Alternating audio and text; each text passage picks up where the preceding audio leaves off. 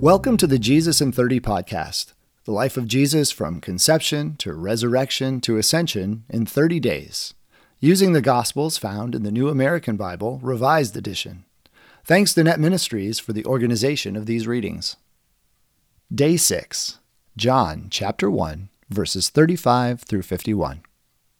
The next day, John was there again with two of his disciples, and as he watched Jesus walk by, he said, "Behold, the Lamb of God." The two disciples heard what he said and followed Jesus. Jesus turned and saw them following him and said to them, "What are you looking for?" They said to him, "Rabbi," which translated means teacher, "where are you staying?" He said to them, "Come and you will see."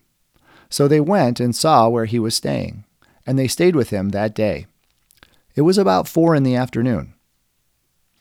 Andrew, the brother of Simon Peter, was one of the two who heard John and followed Jesus.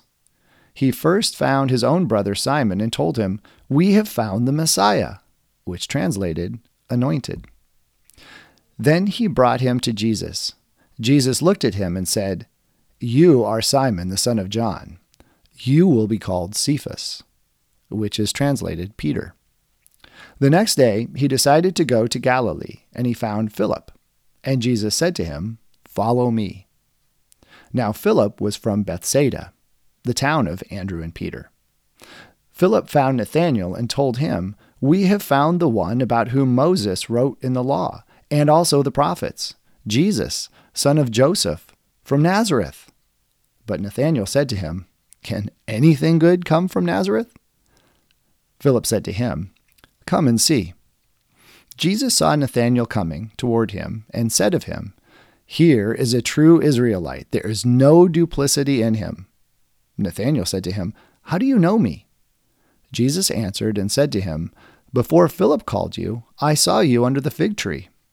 Nathanael answered him, "Rabbi, you are the Son of God. You are the King of Israel."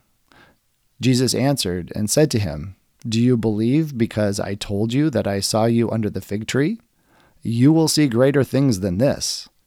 And he said to him, "Amen, amen, I say to you, you will see the sky opened and the angels of God ascending and descending on the Son of Man."